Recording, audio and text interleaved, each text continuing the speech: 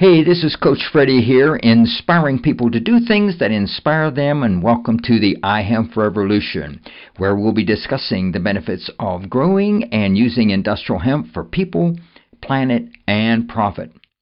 Conversations about the history, legalization, farming, harvesting, processing, building, manufacturing, investing, and how industrial hemp can benefit people's lives, heal the planet, and how it can be used to make thousands of products and boost the economy and business. So, are you ready to join the iHemp revolution?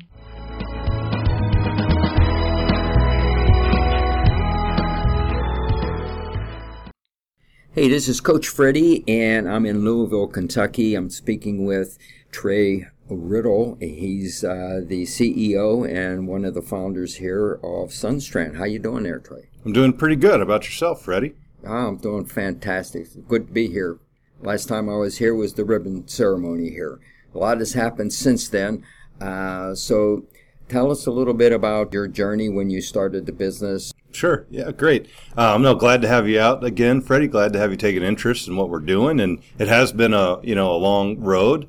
We actually started in bamboo and developing technology to extract fiber from the bamboo cane. Okay. That was back in like 2012, 2013. And, we've grown quite a bit since then, and predominantly due to pull from all the excitement in industry and consumers, been pulled more into hemp and leveraged that technology to become, a large producer of hemp fiber. Okay. And so what are the fibers? I know that you handle some jute. And what's the difference between jute and hemp? So we do work with a cousin of jute called canaf. Okay. When we work with jute, it's imported. The jute is grown in Asia, places like Bangladesh and India. Okay. But a comparable fiber was canaf, Kenaf. Okay. And generally, the way I talk about it is that if you take away, the things that make hemp special, like the flower and the grain, and you talk about it as just more of a fiber plant, the stalk of the plant, then canaf or jute are almost identical to hemp in many ways. Okay. So they're part of the bast family, so they have the same outer bast fiber and the same inner woody core or hurd. Okay. Mm-hmm. There are some differences, and generally I think of jute or canaf, a little bit lower grade fiber, something more for truly industrial textiles, and maybe capable of doing 80% of all the things that hemp is doing. So hemp can do all those industrial applications, but as a higher quality fiber, it can also do some of the more technical applications and into garments and things like that. Okay. You're processing the canaf also. And how much hemp are you processing? You processing very much? Yeah, hemp is definitely dominating what we do. We also process flax as well. Okay. So we have two facilities. We have three, but two decortication facilities. Okay. One is in Kentucky and one is Alberta, Canada. And in Canada we do flax and hemp, and in Kentucky we do mostly hemp and a little bit of canaf. Okay. So the vast majority of what we're doing is hemp. I think we'll have over 3,000 acres under contract this year for hemp to service our Kentucky plant. And then we'll be accessing several more thousand in Canada from the grain operations to support that facility. So about 85% of our pipeline is hemp. About 10 or 15% is flax. And then actually only a little bit of it is canaf. So we're only doing about 55 or so acres of canaf this year compared to the thousands of hemp. Okay. And so now you're contracting with farmers, and you supply them with, what do you supply them with? Yeah, so we contract farmers by the acre, and of course we pay by the delivered pound.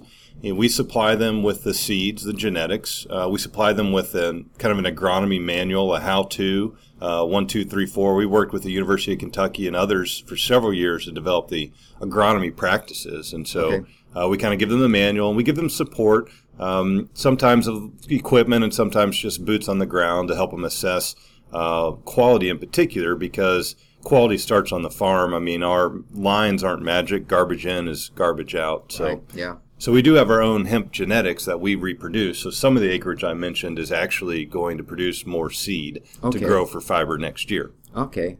Well, that's awesome then. So would you say that the majority is for fiber or herd? What?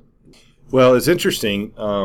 About a year and a half ago, my concern was that we would not be able to sell off the herd because you get about 2.5 times more herd than fiber out of the plant after you process it. So, for every pound of fiber you sell, you have to sell 2.5 pounds of herd. And so we embarked on a pretty aggressive campaign to find demand for the herd. And what has happened now is it's inverted. And now we have a dramatic demand for the herd, and we have failed to keep up the fiber demand. And so, but that's an easier problem to have because we produce less of the fiber, and it's more valuable as well. Is it for here in the United States, the herd? It is. That's okay. Right. And mainly for building hemp houses, would you say? Yeah, we do have definitely a couple of really good relationships. Hempitecture is one, and definitely doing some hempcrete houses. We also have a relationship with Just Biofiber up in Alberta. They make the hempcrete blocks. I don't know if you've seen those. Yes, I have heard about that. Yeah. So, but that's relatively small compared to the demand in animal bedding. Okay. Yeah. So we're actually in over half of all the Walmarts in North America, about 1,700 of them, with a small pet bedding like for bunnies and gerbils. And then we have big supply contracts for, more farm and ranch equestrian type bedding as well. Oh, okay. Well, my understanding in Europe is that in the equestrian market, hemp has about 30% market share for bedding. So that's in the United States. The equestrian bedding market is, I believe, about $9 billion. Oh, wow. Yeah. That's a lot. That's a lot. That's for sure. Yeah. So, So are you planning on opening up any other facilities? I know that you're aggressively doing all kind of stuff. Yeah, we definitely want to. Okay. We've just started this line outside of Carrollton, Kentucky, which is a 2-ton-an-hour line. We have the sister of that line, another 2-ton-an-hour line that we're looking forward to using in Canada to increase our capacity up there. Okay. And then we have a whole another 5-ton-an-hour line that we have just in storage that we'd like to set up as well in the next 18 months or so. So not sure exactly where that would go. We've done the most amount of work in the Carolinas. Yeah. Right on the border of North and South Carolina. Okay. Well, one of the unique things about that region for us is it's the only place in kind of the southern or even Midwestern United States where you can grow flax. So we actually grow flax as a winter crop there. And that's a pretty unique proposition for the farmers where they can do a winter crop and a summer crop with us. And we also have that diversification in our supply chain because we do have customers wanting flax as well. So it's a good location for us. That's going to be probably sooner than I expect. Well, we'll see. Like I said, hopefully about 18 months. Okay, awesome.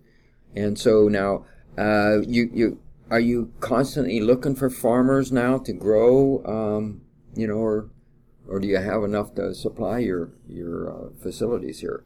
Every year we're looking for more farmers. This year, obviously we pretty much are done or in the middle of it. Yeah. This year our problem really wasn't finding more farmers. Our problem has been the rain.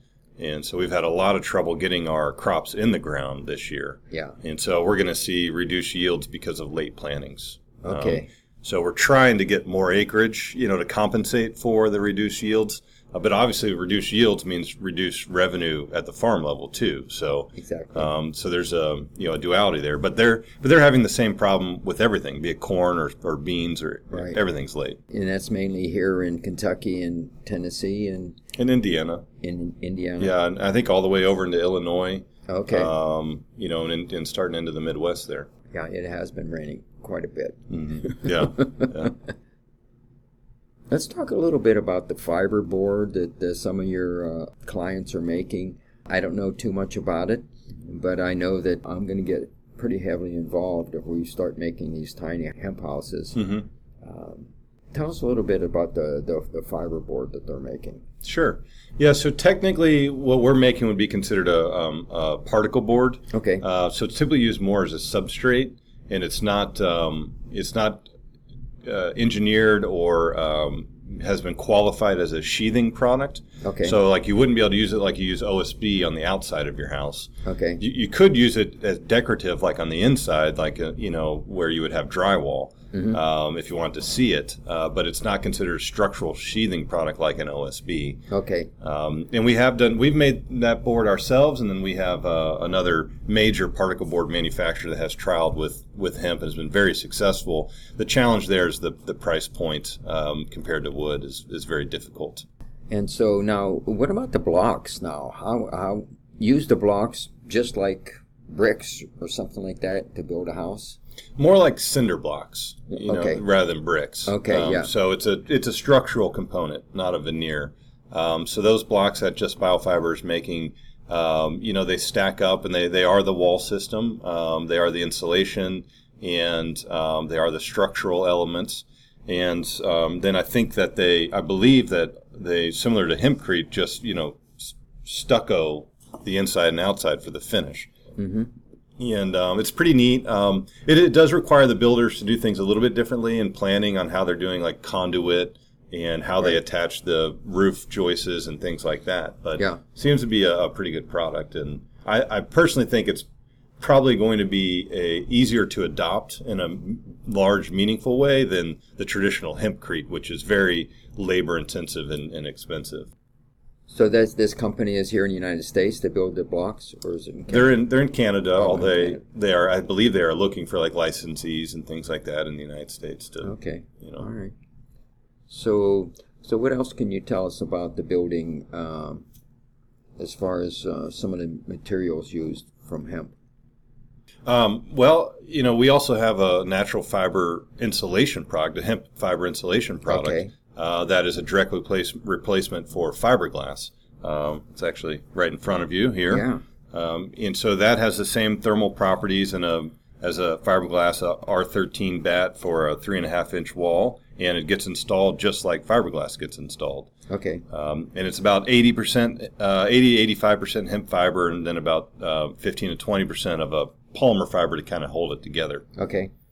Yeah. And so that's a drop in, to construction, no different. The contractors do everything the same that they normally would. Yeah. I know there's another company down in western Kentucky that has developed a floor board, kind of like an oak plank, but it's made out of hemp. I believe they call it hemp wood.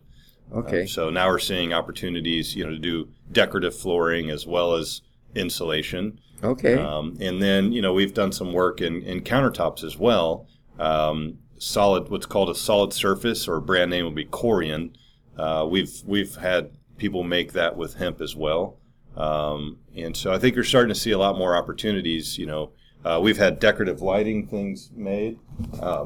Just pulled out in front of you a shroud that would be used in a hanging light. Yeah. And it's a polymer, hemp fiber polymer composite that you would use kind of as the shade for a hanging light. And I know that you're supplying some people with the 3D printing. 3D printing, yeah. Right. Yeah. Yeah. Yeah. So on the market right now is a hemp filled filament. Okay. So what you load into the 3D printing machine, and it prints with hemp. So you can buy that on the internet right now, and that's all Kentucky hemp. Matter of fact, I think we just sent them a shipment of hemp just in the last couple of days. Okay. Cool. Yeah, because I have some pens that are made from through that process. Well, in Green Springs Technologies. Yep, that's his pens. Yeah, so they make a pen that is injection molded as opposed to 3D printed. Okay. And it's the same basic hemp polymer composite, but just how you manufacture is different. Okay. So you're going to be up and running in this plant here pretty soon, in a week or so, you think?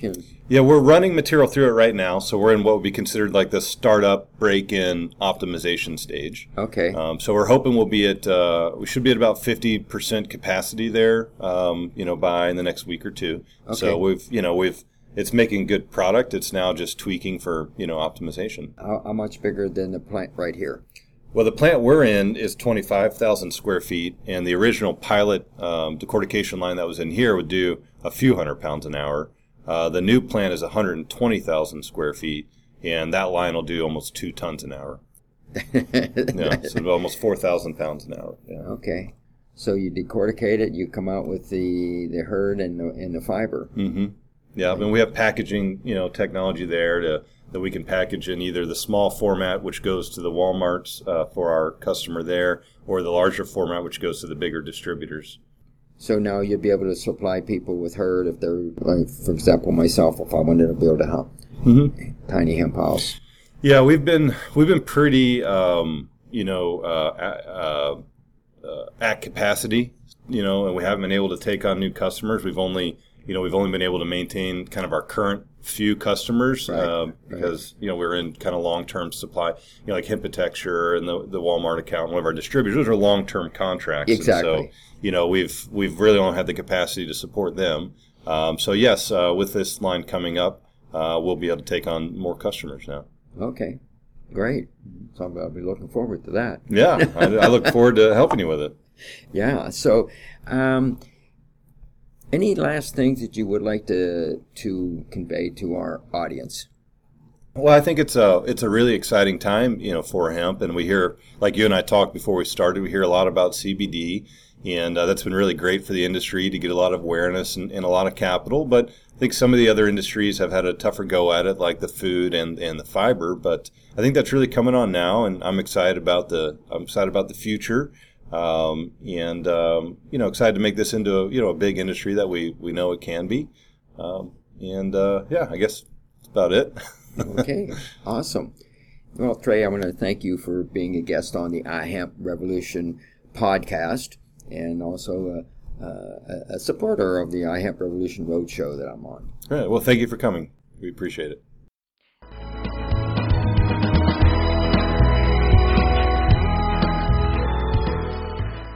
I want to thank our listeners for tuning in today, and make sure that you subscribe to the iHemp Revolution podcast on iTunes or Stitcher Radio.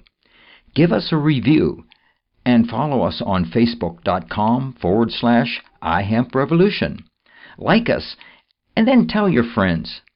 Help us spread the word about how using industrial hemp can benefit people, heal the planet, and provide long-term profit. This is your host, Coach Freddie, inspiring people to do things that inspire them, and thanks for joining the iHemp Revolution.